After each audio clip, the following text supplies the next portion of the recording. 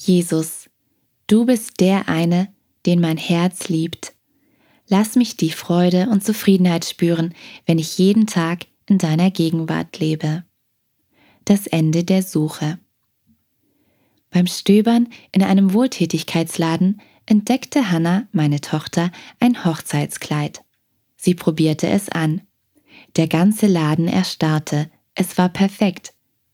»Mama«, strahlte sie mich an, »wie findest du es?« Als gemeine Mutter ließ ich sie eine ganze Stunde damit verbringen, sich die Fotos auf ihrem Handy anzusehen, um ganz sicher zu sein, dass es wirklich dieses Kleid war.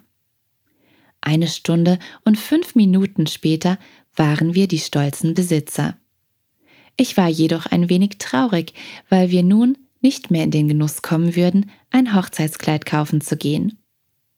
Auch wenn es Spaß gemacht hätte, brauchten wir nicht weiter nach dem perfekten Kleidungsstück zu suchen, das wir bereits gefunden hatten. Salomo beschreibt das Ende einer noch wichtigeren Suche, den meine Seele liebt, Vers 1. Obwohl er an die Liebe zwischen Paaren denkt, gibt es hier Anklänge an unsere geistliche Suche, die endet, wenn wir Christus finden. Ich fand ihn, den meine Seele liebt. Ich hielt ihn fest und ließ ihn nicht mehr los. Vers 4. Manchmal lässt die Aufregung und die seelische Befriedigung, Jesus zu kennen, mit der Zeit nach. Wir suchen wieder nach einem neuen Nervenkitzel. Aber wie die Liebenden in diesem Abschnitt, wenn wir Jesus gefunden haben, hört unsere Suche auf. Stattdessen können wir die leidenschaftliche Zielstrebigkeit wieder aufgreifen, mit der wir ihn festhalten und nie wieder loslassen. Wenn du das Gefühl hast, dass dir heute etwas fehlt, halte dich noch fester an Jesus. Es gibt unendlich viel Erfüllung und Freude, wenn wir den kennenlernen, der unser Herz liebt.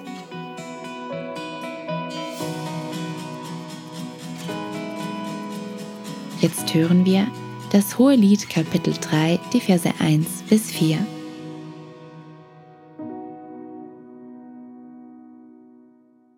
Junge Frau, nachts in meinem Bett sehnte ich mich nach ihm, den meine Seele liebt. Ich sehnte mich nach ihm, doch ich fand ihn nicht. Ich will aufstehen und die Stadt durchstreifen, will ihn auf den Straßen und Plätzen suchen, ihn, den meine Seele liebt. Ich suchte ihn, aber ich fand ihn nicht. Die Wächter, die in der Stadt ihre Runden drehten, fanden mich. Habt ihr ihn gesehen, ihn, den meine Seele liebt? Kaum war ich an ihnen vorübergegangen, fand ich ihn, den meine Seele liebt.